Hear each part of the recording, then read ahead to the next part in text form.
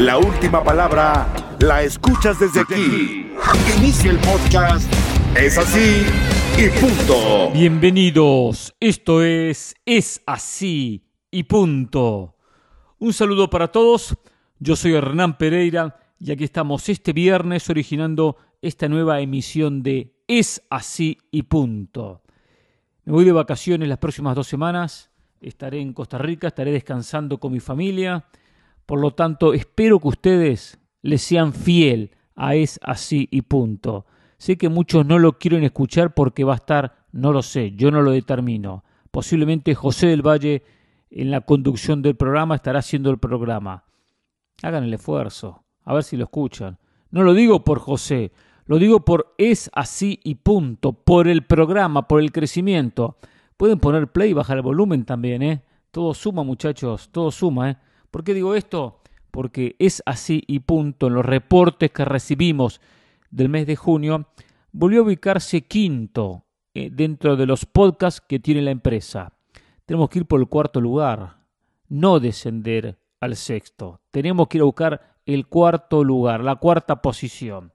Por eso la semana entrante no voy a estar, la otra semana no voy a estar. Necesito descansar. Tuve muchos problemas de salud, por lo cual hay que recuperarse, estar bien. Ya estoy bien, estoy mejor, ustedes se dan cuenta, me escuchan. Pero tengo que llegar bien a la Copa del Mundo. Tengo que hacer unas vacaciones, una pretemporada y llegar con ritmo al Mundial. Terminar con todo este 2022. A ver, quiero hablar un poco de la Copa Libertadores y pensaba algo en las últimas horas. La Copa Libertadores necesita a los equipos mexicanos. Dejemos un poquito, le pido a todos, los sudamericanos, los centroamericanos, los mexicanos, dejemos un poquito los egos de lado. Dejemos un poquito la rivalidad de lado. Si esa rivalidad que siempre se potencia mucho más en redes sociales entre Sudamérica y México, dejemos de lado un poquito y analicemos ambas partes. A ver, la Libertadores necesita a México y México necesita a la Libertadores. Y voy a ir con la primera parte. La Libertadores necesita a México. ¿Por qué la necesita? Ayer vi el triunfo de Estudiantes de La Plata. Estudiantes le ganó a Fortaleza 3-0. Muy bien el equipo de Zielinski. Realmente un gran partido jugó. Estadio lleno, a reventar. Gran triunfo de Estudiantes. Y se mete en los cuartos de final de la Copa Libertadores. Por lo cual ya se cerró el cuadro de los cuartos de final ya con los 8 clasificados. Y escuchen los enfrentamientos. Atlético Paranaense de Brasil contra Estudiantes de La Plata de Argentina. Atlético Mineiro de Brasil contra Palmeiras de Brasil. Lo cual ya hay un semifinalista brasileño. Y la semifinal va a ser un equipo de Brasil contra otro de Brasil o uno de Brasil contra uno de Argentina. Por otro lado de la llave, Corinthians de Brasil contra Flamengo de Brasil. Y Vélez de Argentina contra Talleres de Argentina. Es decir, que la semifinal va a tener a uno de Argentina con uno de Brasil. O sea, el ganador de Vélez Talleres de Argentina con el ganador de Corinthians Flamengo de Brasil. 5 brasileños, 3 argentinos. El resto ya ni participa, ¿se dan cuenta? El resto ya ni juega, ni se acerca. Y lo peor del caso, que cuando uno habla del resto, uno piensa, por ejemplo, ¿en quién? Cerro Porteño. Sí, que últimamente los paraguayos siempre meten equipos en octavos de final, a veces alguno en cuartos. Perdió 8-0 Cerro Porteño contra Palmeiras en el global. 3-0 en Paraguay, 5-0 en Brasil. 8-0. Hablemos de los equipos colombianos, que también en su momento ganaron la Copa Libertadores. La ganó Atlético Nacional, la ganó Once Caldas. Que se han acercado en muchas ocasiones. Recordemos aquel América de Cali que jugó 4 finales de Copa Libertadores que perdió todas, pero no, eran protagonistas. Deportes Tolima, el equipo que clasificó y se metió en los octavos de final de la Copa Libertadores. Deportes Tolima perdió ante Flamengo 7-1 como visitante, 1-0 como local, es decir, un 8-1 global. 8-1 el global. O sea, 8-0 Cerro Porteño, 8-1 Deportes Tolima. Y después uno empieza a recorrer países y dice Uruguay, ya Peñarol Nacional es una apuesta a Copa Sudamericana. Ya no les alcanza para Copa Libertadores. eliminados en la ronda de grupos. Y Peñarol ya está fuera de la propia Sudamericana. Chile, que ha tenido equipos protagonistas, Colo-Colo, el de Chile, la Católica, tuvo a Colo-Colo, buena ronda de grupos, no le alcanzó, se fue a la Sudamericana, ya está fuera de la Sudamericana. Entonces, es un torneo que se está potenciando solamente para equipos brasileños y argentinos, y especialmente los brasileños, porque, le voy a ser muy claro, son mucho más favoritos los Palmeiras, los Atlético Mineiros, los Flamengo, los Corinthians, que los equipos argentinos Vélez, Estudiantes o Talleres. Estudiantes puede dar pelea, Estudiantes puede dar pelea, el León, el Pincharrata, puede complicar al Atlético Paranaense y meterse en semifinales, pero ganarla va a ser muy difícil, muy complicado. Aparte, Brasil, que siempre lo dije, y aquí lo repetí en muchas ocasiones, tiene estupendos jugadores porque forma Brasil, notables jugadores, un país que aparte es inmenso, territorialmente ocupa el 60% de toda Sudamérica, o sea que en territorio queda el 40% para 9 países y el 60% para uno. Aparte tiene una economía donde hoy no le pesa traer a un Fernandinho del Manchester City para que refuerce el Atlético Paranaense, o la cantidad de jugadores estelares que llegan, Arturo Vidal que llega a Flamengo. Entonces son buenos y se potencian con buenos jugadores producto de su economía. Entonces está todo inclinado para Brasil. Argentina intenta darle batalla. Encima los poderosos de Argentina, River y Boca, por diferentes razones, quedaron eliminados. Le venía bien que Boca le sacara a Corinthians la clasificación. Pero vamos a ver una final Palmeiras contra Flamengo.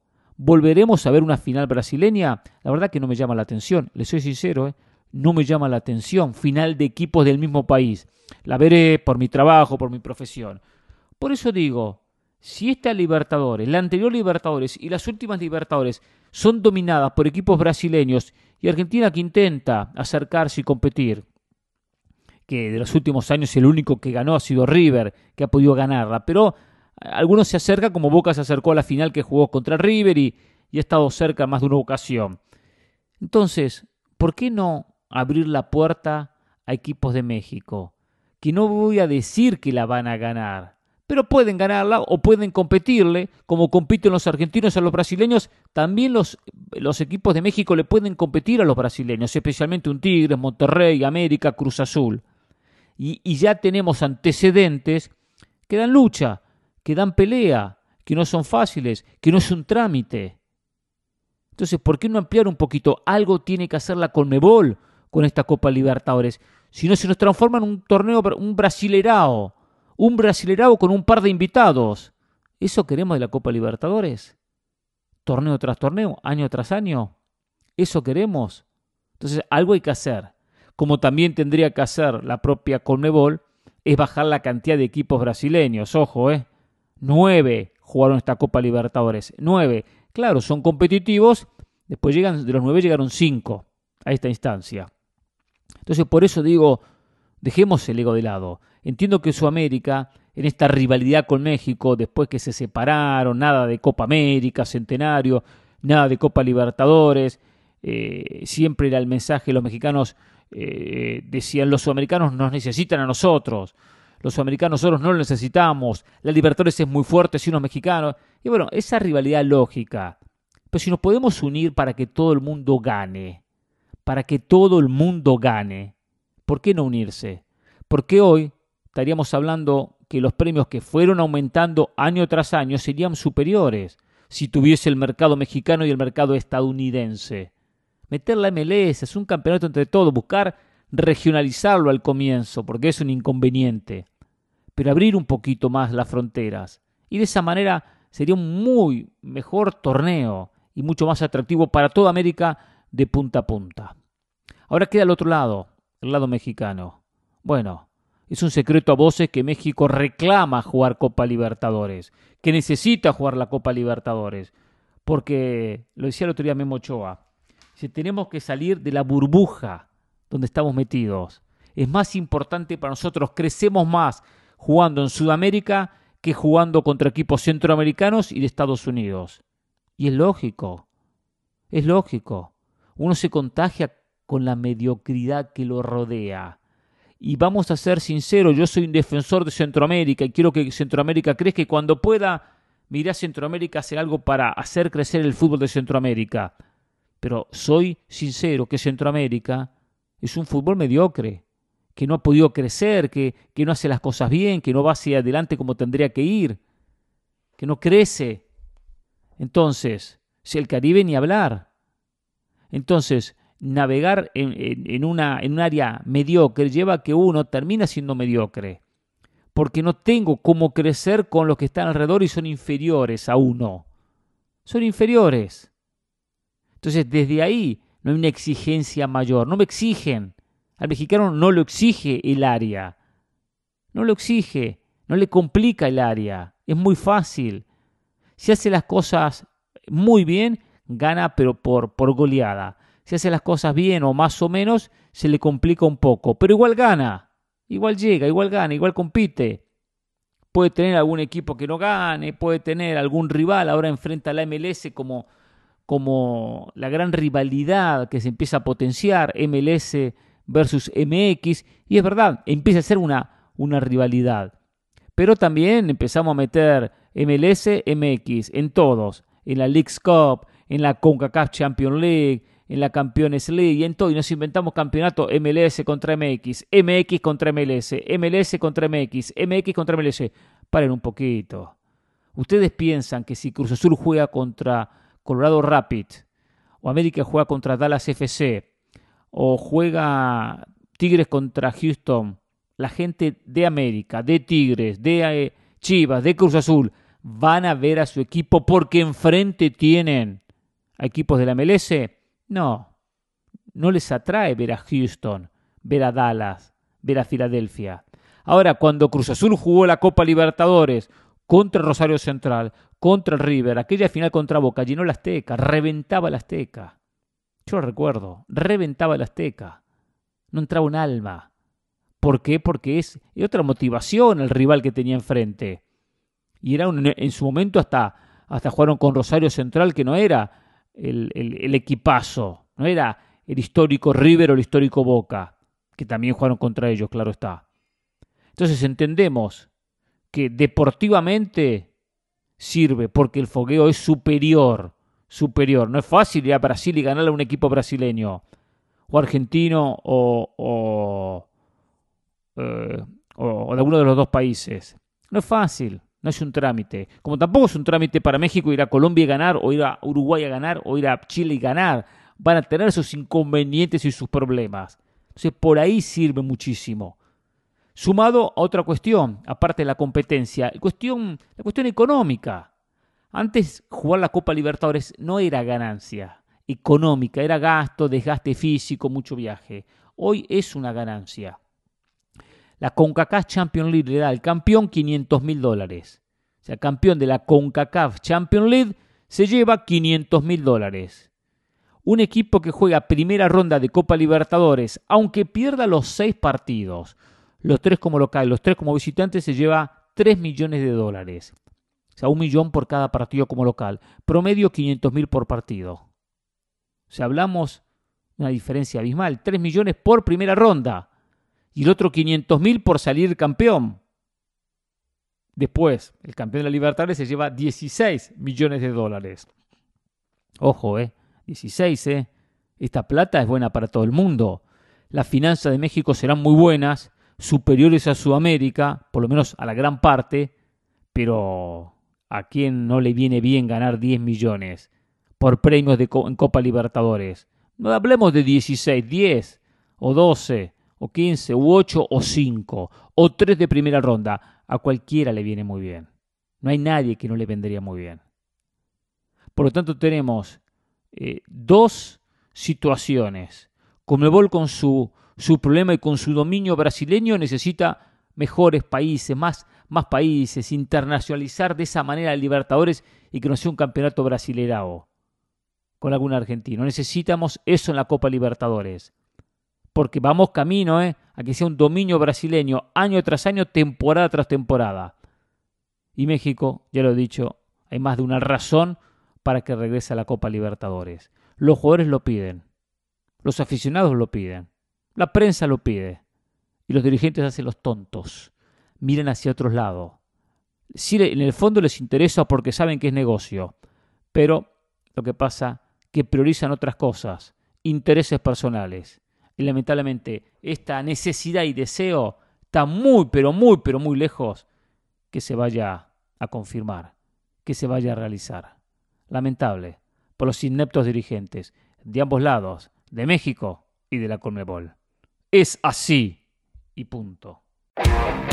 Llegó la hora donde la autoridad habla. Es así y punto. La Liga MX recién comienza. Recién hemos observado una sola fecha, la primera. Pero esta segunda fecha es importante. Segunda fecha que inicia el día de hoy con 3 partidos. Con Mazatlán ante Tigres, con Tijuana ante Juárez y con Puebla ante Santos. ¿Y por qué digo es importante esta segunda fecha? Porque los equipos que ganaron el partido inaugural, el primer partido, una segunda victoria, ya los pone arriba, a la cabeza del campeonato con 6 puntos. Ya es comenzar con esos 6 puntos, viendo al resto por encima del hombro. Y digo por encima del hombro no de manera despectiva, sino en cuestión puntos. Estoy tranquilo, gané los 2 partidos.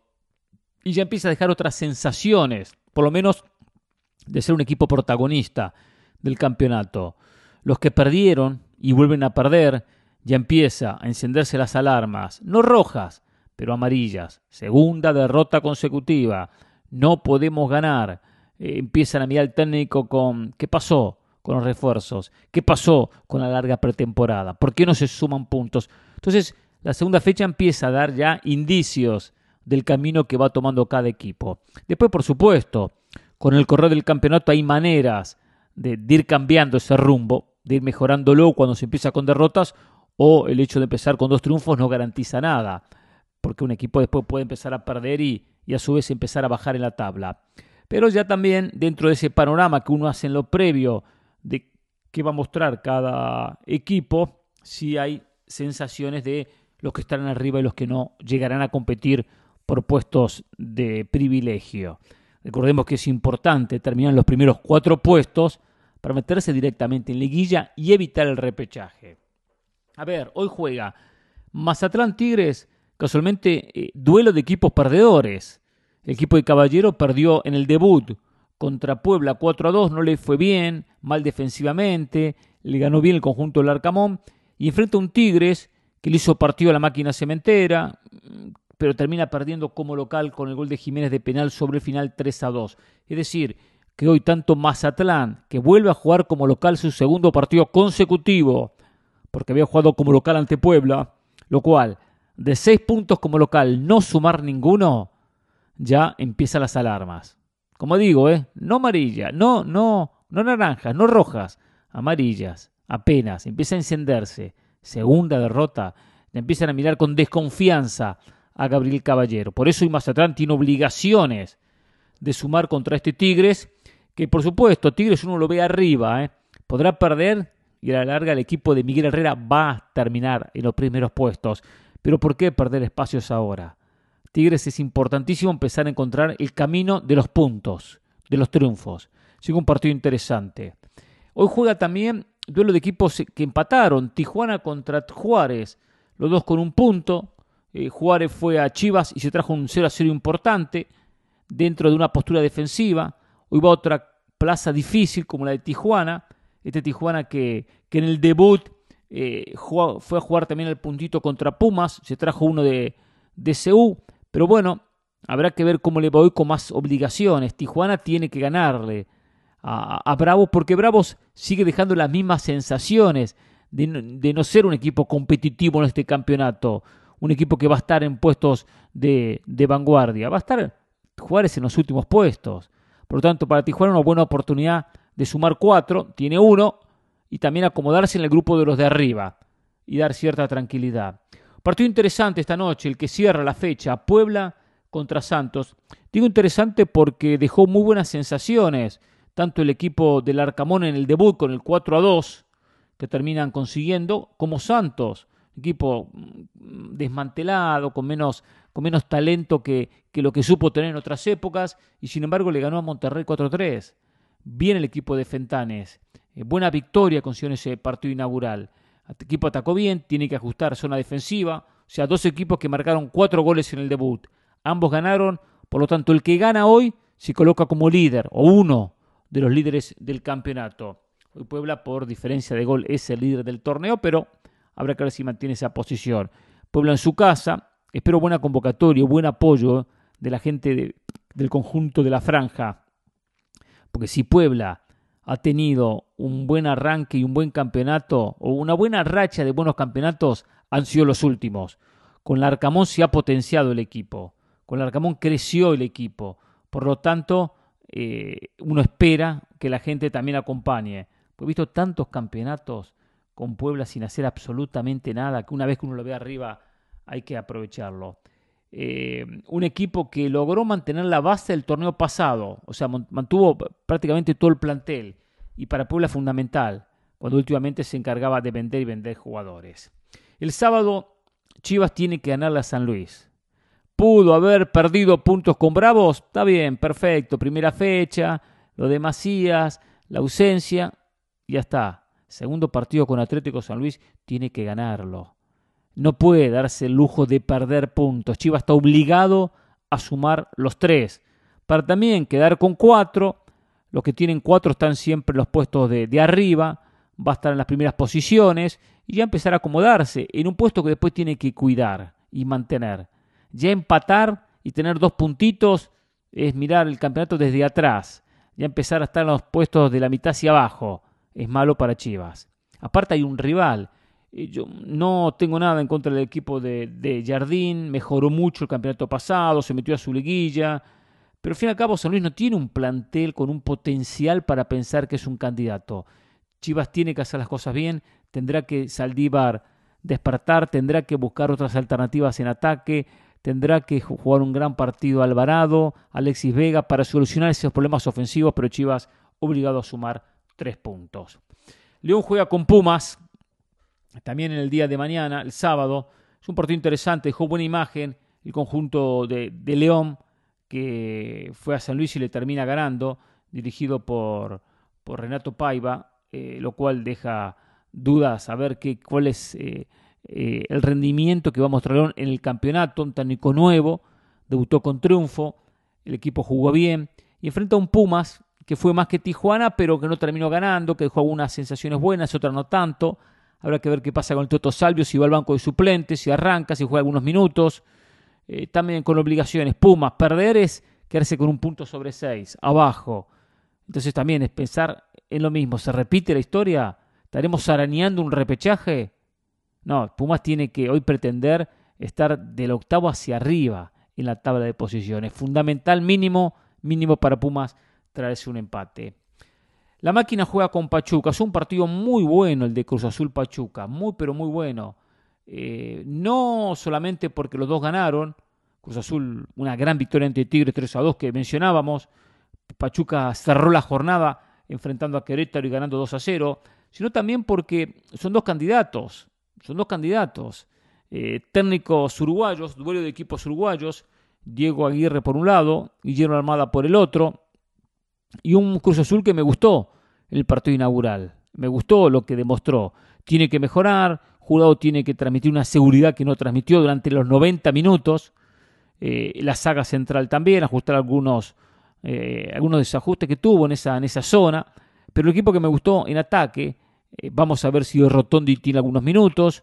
Y tiene un equipo de Pachuca que propone, que ataca, que presiona adelante, que también es la continuidad de un trabajo y es un equipo que va a estar arriba. O sea, son 2 equipos que van a estar en los primeros puestos del campeonato y por qué no hasta quizás se metan en los primeros 4 lugares directamente en la liguilla. Por eso fundamental para ambos también pisar fuerte hoy. Una victoria de la máquina lo dejaría muy bien parado porque le está ganando un conjunto con un año más de trabajo, como lo lleva a un torneo más, para ser más claro, como lleva Guillermo Almada.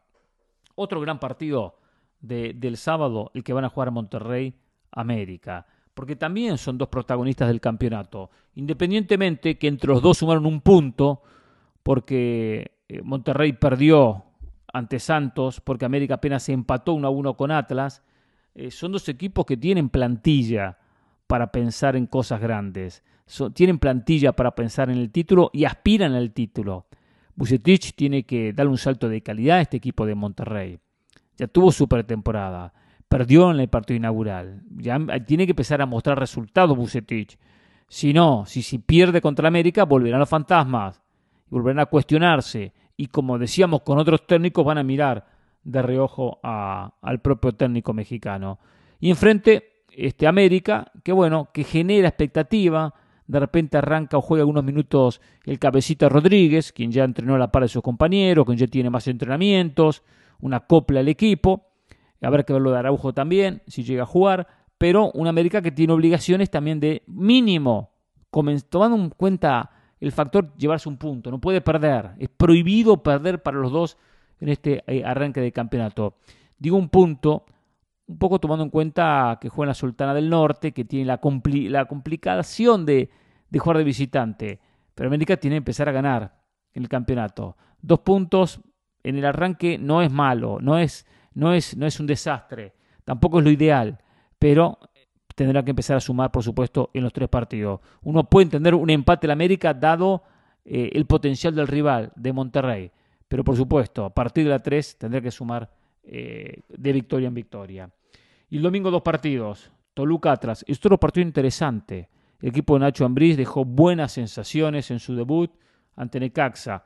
Gana de visitante, gana bien, y equipo con obligaciones, ofensivo, de propuesta, contra un Atlas que defiende bien, que fue a las Azteca y se trajo un punto, que conoce muy claro el libreto de Diego Coca.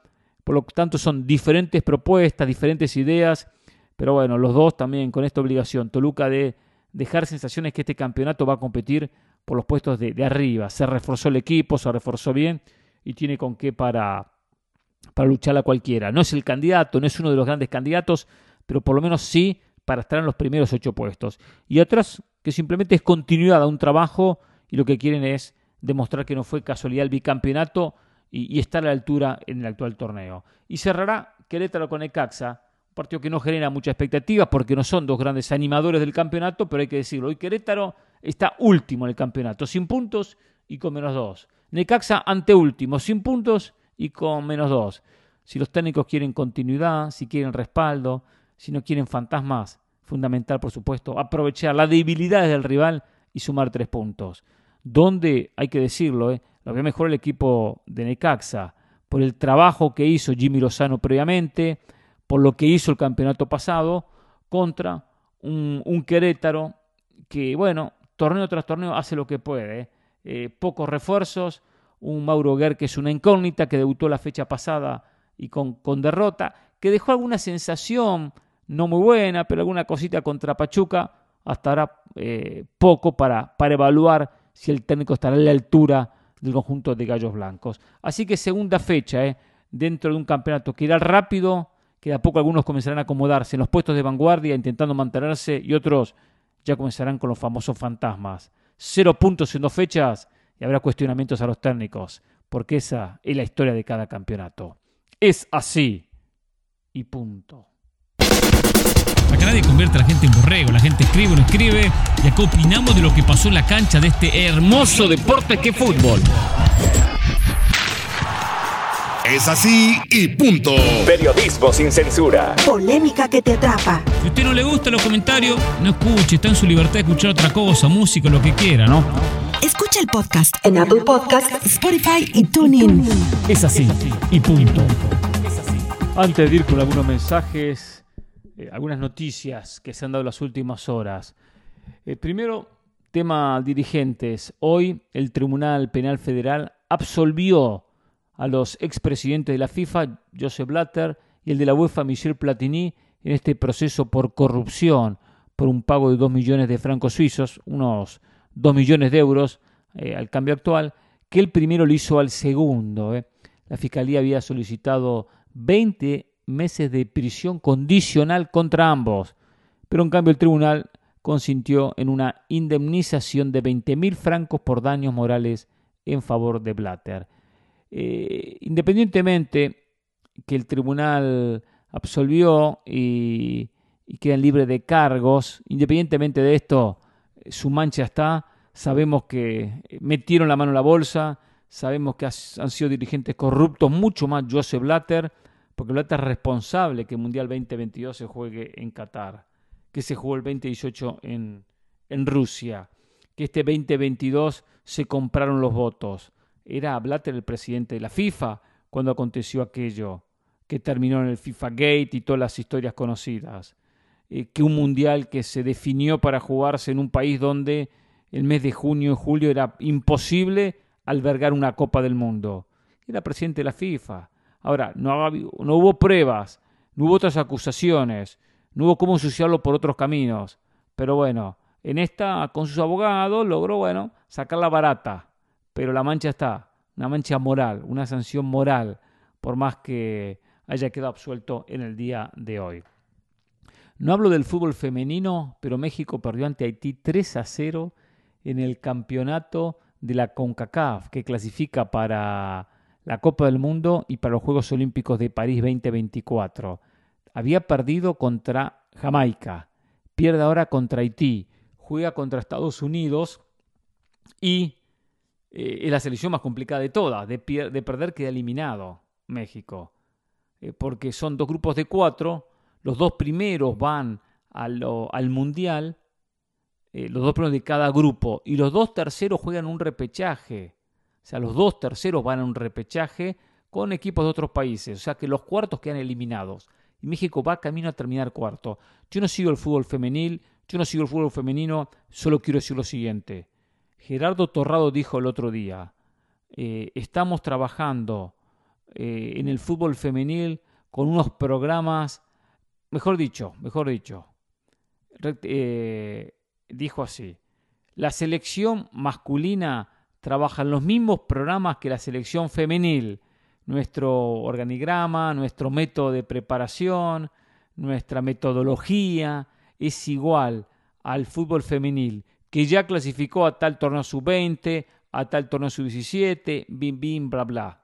Una cosa así dijo. O sea, él lo que dijo es que lo que en la rama masculina había fracasado por la sub-20, por la selección olímpica, esto en femenino había dado resultados. Por lo tanto, las cosas se estaban haciendo bien. Bueno, eso dijo Torrado como agarrándose de la rama fuerte, la rama que lo sostenía diciendo, bueno, las mujeres les fue bien con una manera de trabajo, es decir, nos estamos equivocando en la manera de trabajar, simplemente no se dieron resultados con los hombres. Ahora vemos que ni las mujeres están clasificando, un torneo que se organiza en México. Por lo tanto, es otro golpe para el fútbol mexicano, fuera de Juegos Olímpicos a nivel femenil y a nivel masculino. Ni mujeres ni hombres estarán en los Juegos Olímpicos y la selección tampoco podrá estar en la Copa del Mundo. Me refiero de mujeres. México tiene que hacer algo. Los dirigentes no quieren hacer absolutamente nada. Esto lo comentaba nuestro compañero René Tobar, que lo que comenzó como un ofrecimiento a Pumas se está acercando al sí, porque Dani Alves ya le dijo a la gente de Pumas que quiere ir al conjunto universitario. Falta todavía algunos detalles, pero dicen que Dani Alves habló con Tite, con el técnico, para que le dé el visto bueno. Y el técnico le dijo, está bien, me parece bien ir a la Liga MX, ir a Pumas. Le pidió que jugara como lateral por derecha, que es el puesto donde Tite lo quiere utilizar en el Mundial, y a un equipo donde pudiese jugar. Entonces le dijo, tengo la posibilidad de la Liga MX, tengo la posibilidad en Pumas, y le terminó diciendo que sí. Así que se abre la posibilidad que Dani Alves vaya a Pumas. Para Dani Alves es bueno, consigue un equipo, tiene el ritmo y llega bien al Mundial. Pero voy a decir una cosa, Pumas, que se deje de decir que saca jóvenes, si está trayendo jugadores veteranos, entre Dani Alves, lo que pasó con Salvio y otros refuerzos que llegan, como llegó, yo sé, más joven, pero Gustavo del Petre. Entonces, ¿dónde está esto de que formamos jugadores? Después quedan tapados por futbolistas. A mí me va a gustar ver a Dani Alves en Pumas. Atrae la presencia de Dani Alves en Pumas, que le van a pagar algo así como $3 millones.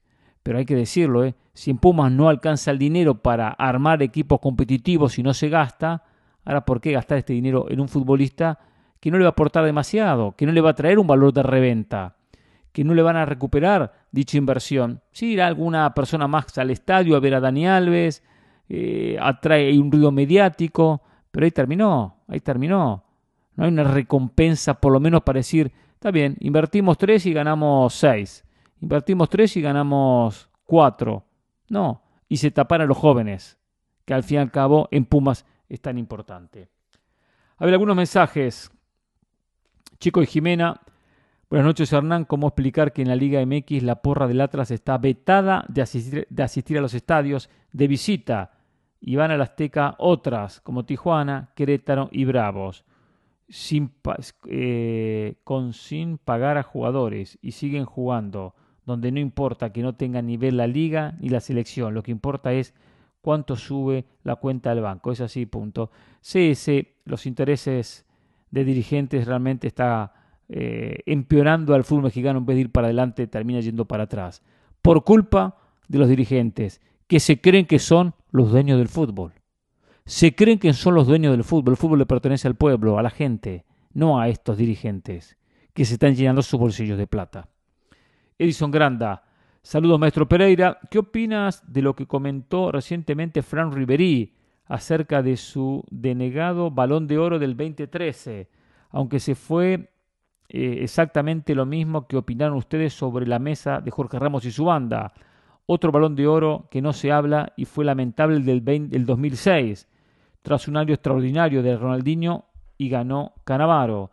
Gracias una vez más por cubrir Copa Libertadores. Apunta un Palmeiras Fla a la final. ¿Qué opinas? Lástima que no esté River.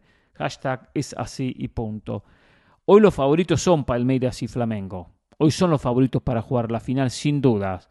Palmeiras va a tener con Atlético Mineiro alguna dificultad. Si lo pasa, y si pasa Estudiantes o Atlético Paranaense lo van a complicar un poco a Palmeiras. Palmeiras es más que cualquiera de los dos. Después hay que jugar los partidos, hay que jugarlos. Flamengo va a tener porque una rivalidad, es un clásico Flamengo-Corinthians, el equipo de mayor torcida de Brasil, de Sao Paulo, que es Corinthians, contra el que tiene mayor torcida en Río de Janeiro, que es Flamengo. Flamengo es más que Corinthians y Flamengo tendría que estar en la final. Veo el camino mucho más accesible, abierto para Flamengo que para el propio Palmeiras, pero es la final que uno piensa. Lo de Riveri, a ver, el tema Balón de Oro genera mucha controversia, mucho manoseo. Yo voy a decir una cosa muy clara, últimamente ha habido muchos jugadores que no ganaron Balón de Oro, Iniesta, Xavi, el propio Riveri, y en ese momento, bueno, otros futbolistas que han hecho campañas espectaculares. Pero también voy a decir lo siguiente, independientemente que algunos encuentren argumentos para quitar un Balón de Oro de uno, un Balón de Oro del otro, y bin y bla, decir lo siguiente, en los últimos años el mundo del fútbol fue dominado por Messi y por Cristiano. Han sido los mejores jugadores, la mejor técnica en el control de una pelota que tiene el propio Messi, la mentalidad y preparación de Cristiano. Entonces fueron jugadores que dominaron. No digo los últimos años, recientemente ahora, ¿no?, donde ha habido un declive lógico por las edades, sino años anteriores. Entonces a larga ha habido justicia. Muchos reclaman el 2010 que no lo ganó Iniesta, que hizo un gol en la final de la Copa del Mundo. Claro que fue importante hacer un gol en la final de la Copa del Mundo, pero también, yo siempre lo dije, Iniesta no tuvo un buen mundial. Y en Barcelona Messi ese año la rompió. Jugó muy bien. Entonces, bueno, hay que poner todo sobre la mesa. Lo de Cannavaro lo ganó casualmente porque ganó un mundial. No recuerdo muy bien lo de Ronaldinho ese año, la verdad que no lo recuerdo, honestamente, el 2006 si fue tan bueno, porque no hay que recordar una carrera, un año puntual. Pero en la mayoría de los casos, con el tema Balón de Oro, hubo justicia. En la mayoría hubo justicia. Dice Omar, maestro, saludos, espero que la bronca esté más calmada. Sí, está más calmada. Yo paso la página, se me va la bronca, ya está, pienso siempre en el futuro. Ahora pienso en un partido contra Godoy Cruz que River tiene que ganar para empezar a escalar posiciones en el campeonato local, donde si hace las cosas bien es uno de los candidatos. Por lo tanto, paso la página. Dice, le pregunto, ¿no cree usted que River necesita un aire fresco en la dirección técnica? No le quito mérito a ningún Gallardo, solo me baso en estas estadísticas. En 2018 campeón, 2019 pierde la final con Flamengo, 2020 eliminado en semifinales con Palmeiras, 2021 eliminado en cuartos con Atlético Mineiro y 2022 eliminado en octavos con Vélez. Es un claro y recurrente retroceso. A veces un aire nuevo y fresco puede ayudar. También quiero destacar el trabajo del Cacique Medina. Este equipo de Vélez estaba casi eliminado en la fase de grupos y sacó 2 triunfazos, uno ante Nacional de visitante y otro después volvió a Estudiantes. Triunfos que lo metieron en octavos y ahora elimina a River, siendo mejor, en mi opinión, en los 180 minutos. También le quería preguntar por el delantero de Talleres, Girotti. Tengo entendido que viene de las inferiores de River. Lo vi contra Colón y lo he visto en otros partidos. Se ve buen jugador. Al menos luce mejor que Brian Romero, porque en River no funcionó. ¿Por qué en River no funcionó?, me pregunta. Y por último, hace 2 meses le dije que Bataglia había llegado a su techo. Los resultados eran más casuales que otra cosa y por eso lo mantuvieron.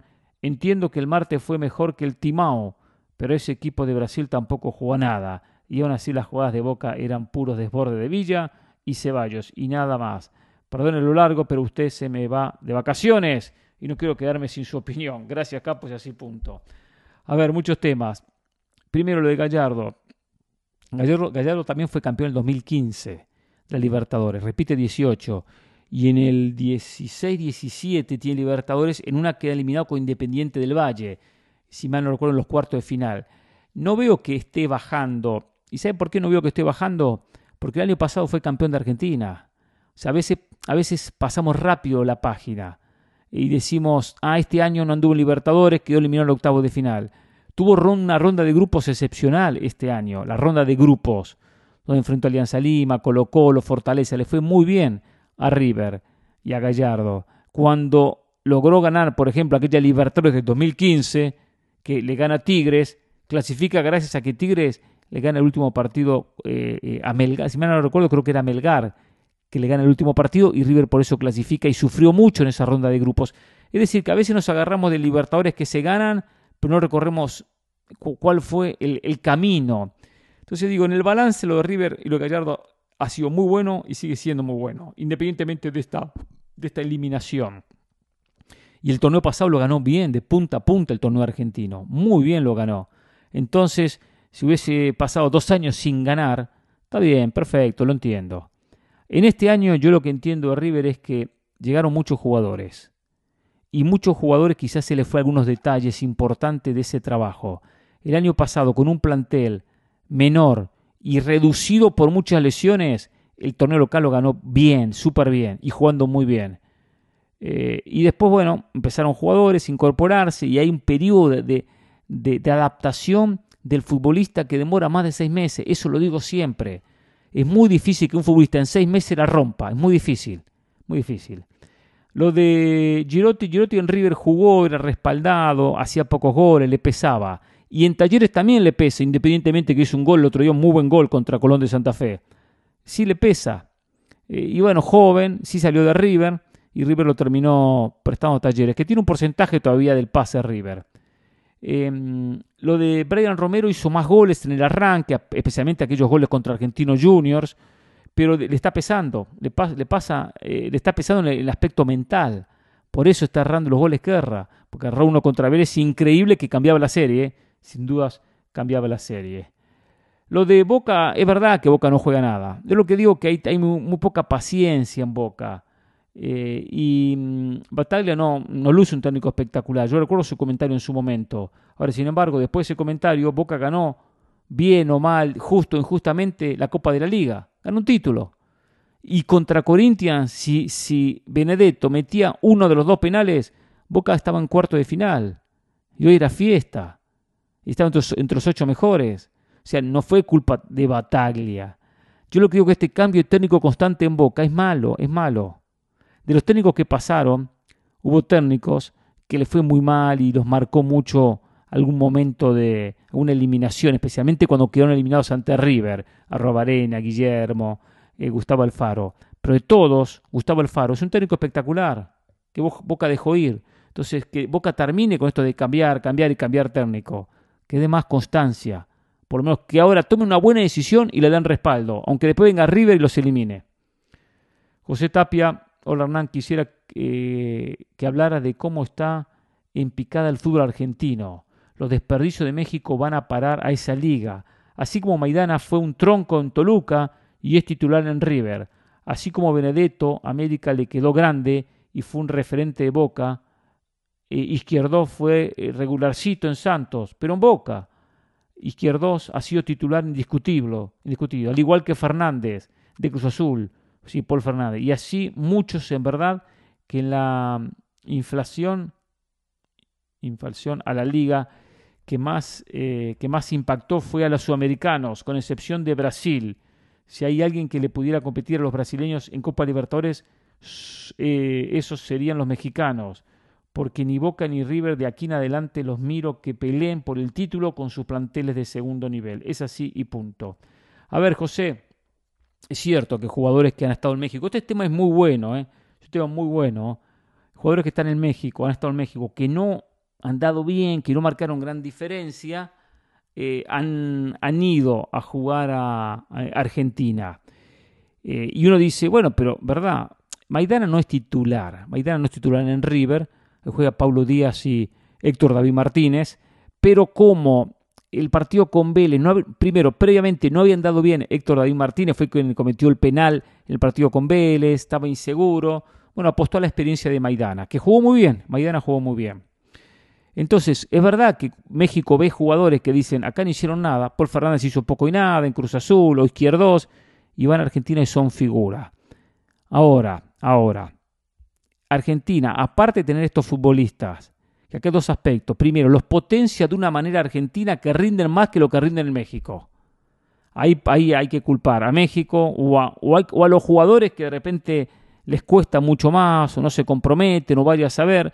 Más allá que Maidana y Izquierdos siempre han sido jugadores muy serios en su trabajo, muy serios, muy profesionales. Pero tiene que ver también que Gallardo, por ejemplo, en este caso Maidana, le saca un jugo mayor, lo trabaja mejor, lo prepara mejor. Y a esto se le suma, porque uno dice, México dice, pero si juega Maidana, si juega Izquierdos, si juega Benedetto, ojo que Benedetto fue a Francia, de América fue a Francia y de Francia a Boca, y en Francia hizo goles, o sea, no fue un desastre. Entonces, a esto hay que sumarle otro aspecto, que los jóvenes son los que equilibran la balanza en Argentina. Los jóvenes. Y, por ejemplo, River tiene tuvo dos jugadores que se fueron, uno al Benfica como Enzo Fernández y otro al Manchester City como Julián Álvarez, que casualmente fue presentado y ya con video y con todo ya llegó a Inglaterra. ¿A qué voy con esto? De que sí hay debilidad por los jugadores que están cerca al retiro y se van a Argentina a jugar sus últimos años, pero también hay una camada de jóvenes que aparecen y se consolidan y se forman bien, que potencian estos equipos. Entonces queda equilibrado por ese lado, y por eso terminan siendo equipos competitivos. Hoy yo no le voy a decir que América, Tigre, Monterrey son más que River o Boca.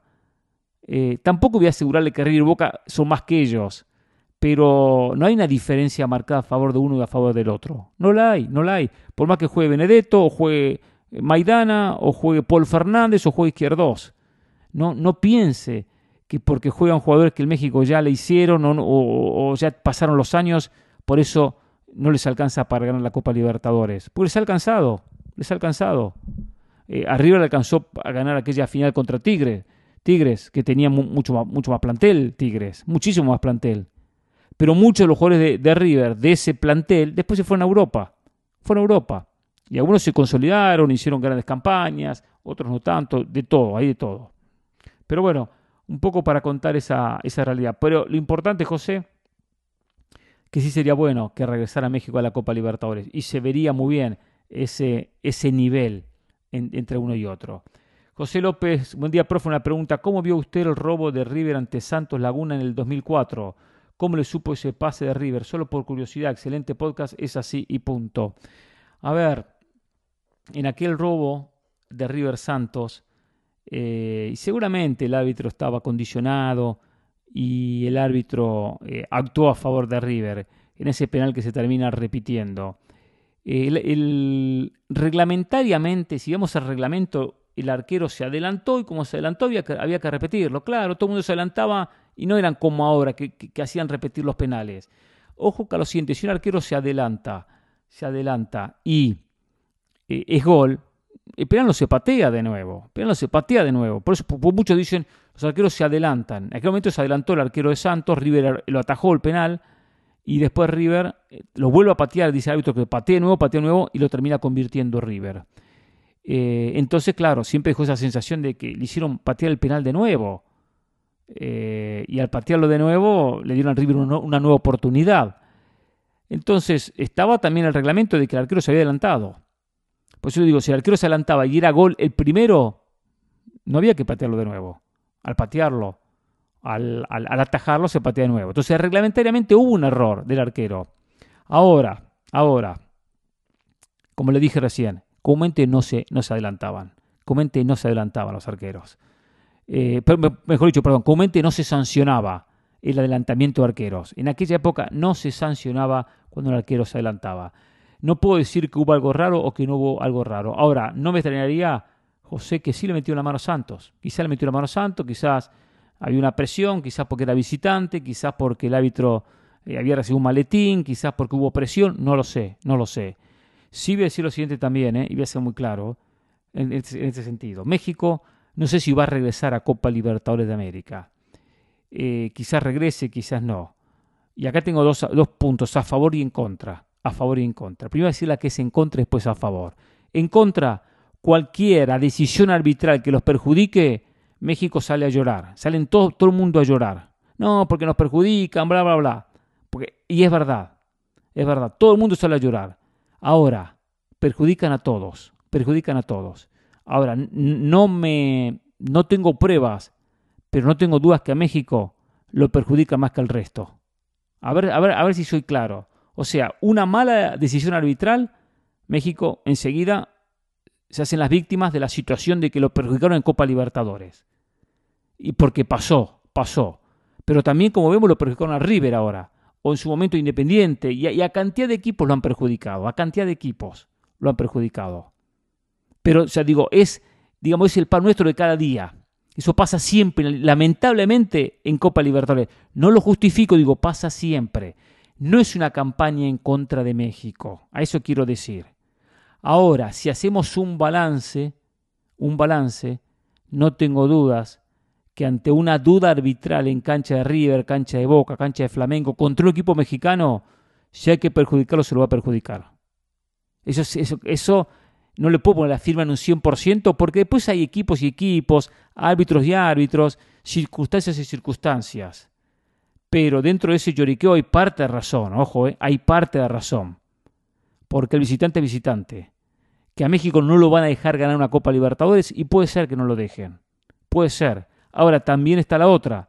Cruz Azul jugó la final de la Copa Libertadores y no la ganó en una cancha de Boca que explotaba. Le ganó a Boca en su cancha una final de Libertadores jugando muy bien. Ganarle a Boca en su cancha, una cancha que reventaba con toda la gente de Boca, y era la final, el partido decisivo, y lo ganó Cruz Azul. El partido, En penales ganó Boca. Pero si Boca erraba penales, o si la máquina cementera pateaba bien los penales, ganaba Cruz Azul. En los penales no hay manera que los árbitros se metan demasiado, Pueden, como pasó con River Santos, decir, se patea de nuevo. Pero si Cruz Azul patea bien los penales, por eso en ese mensaje a México no lo van a dejar ganar Copa Libertadores, le van a complicar el camino, pero puede ganarla. Cruz Azul no la ganó porque no patearon bien los penales. Tenían todo servido para quedarse con esa Copa Libertadores. Citando una, de las que jugaron finales, Después hubo otras, por ejemplo, la de River Tigres, que River le ganó muy bien a Tigres 3-0, y fue a México y empató 0-0. Se hizo un buen partido en la ida y después terminó ganando bien como local. Me tocó estar en el estadio en aquella oportunidad. Qué momento, qué año, aquel 2015, espectacular, sin lugar a dudas. Pero bueno, por eso sería bueno volver con esta polémica, volver con esta controversia, volver con estos enfrentamientos. Al fin y al cabo, ganamos todos si México regresa a la Copa Libertadores.